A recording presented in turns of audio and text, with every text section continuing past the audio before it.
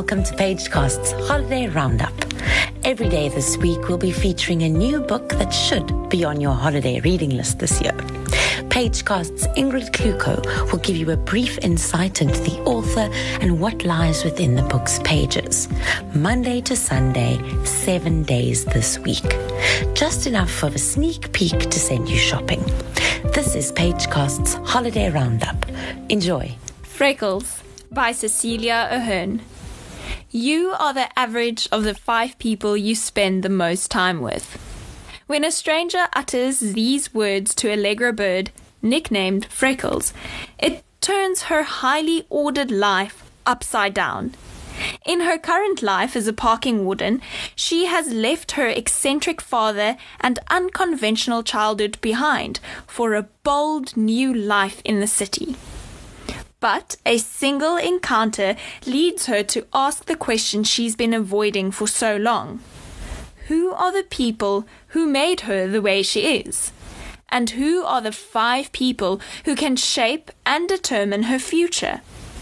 Just as she once joined the freckles on her skin to mirror constellations in the night sky, she must once again look for connections. Told in Allegra's vivid, original voice, moving from Dublin to the fierce Atlantic coast, this is an unforgettable story of human connection, of friendship, and growing into your own skin. 5 people, 5 stars. Freckle to freckle, star to star. Cecilia Ahern's stunning new contemporary novel introduces one of her most unforgettable heroines, Freckles. Enjoy. So just to explain, the prologue is kind of the moment that I heard Allegra's voice in my head. When I'm writing, I know it's time to write when the voice is there and they're kind of circling round and round in my head over and over again. And if I don't write them down, it won't go away. So I was out putting the bins out at night because that's a very inspiring time. And I stepped on a snail. And I absolutely hate when that happens. And suddenly I heard Allegra's voice and I immediately got a pen and paper and wrote this. The crunch of a snail under my shoe in the darkness. The crack of the shell. The squish. The ooze. It hurts me at the back of my teeth. A shooting pain through a nerve in my gums. I can't pull my foot up fast enough. I can't rewind. The damage can't be undone. I've hit the squishy interior of the snail's sluggish insides, flattened and twisted them into the ground. I feel the mush on the sole of my shoe for the next few steps, carrying a crime scene on a slippery sole. Death on my shoe, smeared guts, a twist and wipe rids me of it. It happens walking at night on rain-slicked ground when I can't see where I'm stepping and the snail can't see who's stepping. I've always felt bad for the snail, but now I know what it's like. Retribution. Karma. I now know how it feels for my outer shell to be cracked, for my insides to feel exposed. He stepped on me. He walked with me for a few steps too, his soul slippy with my mush.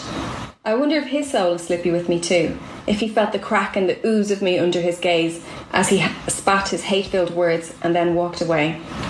My shield taken with him for a few steps before he realised he was still carrying me. A twist of his shoe, like extinguishing a cigarette, and I'm discarded. The remainders of me on the pathway, cracked and exposed, an unprotected soft interior I've worked so hard to protect. A leakage of all the parts that were so well contained. Feelings, thoughts, insecurities, all oozing out. A silvery, slivery track of emotional entrails.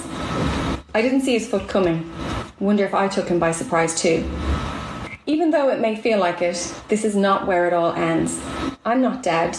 I'm crushed and oozing, a smithereened Allegra Bird. You can't fix the broken outer shell, but you can rebuild. Thanks for joining us for this week's episode of Pagecast. We have an incredible lineup of author interviews, so head over to our Facebook and Instagram and follow Jonathan Ball Publishers to stay updated and in the know regarding future episodes. Thanks for your interest in the story behind the story. Happy reading from everyone at Pagecast,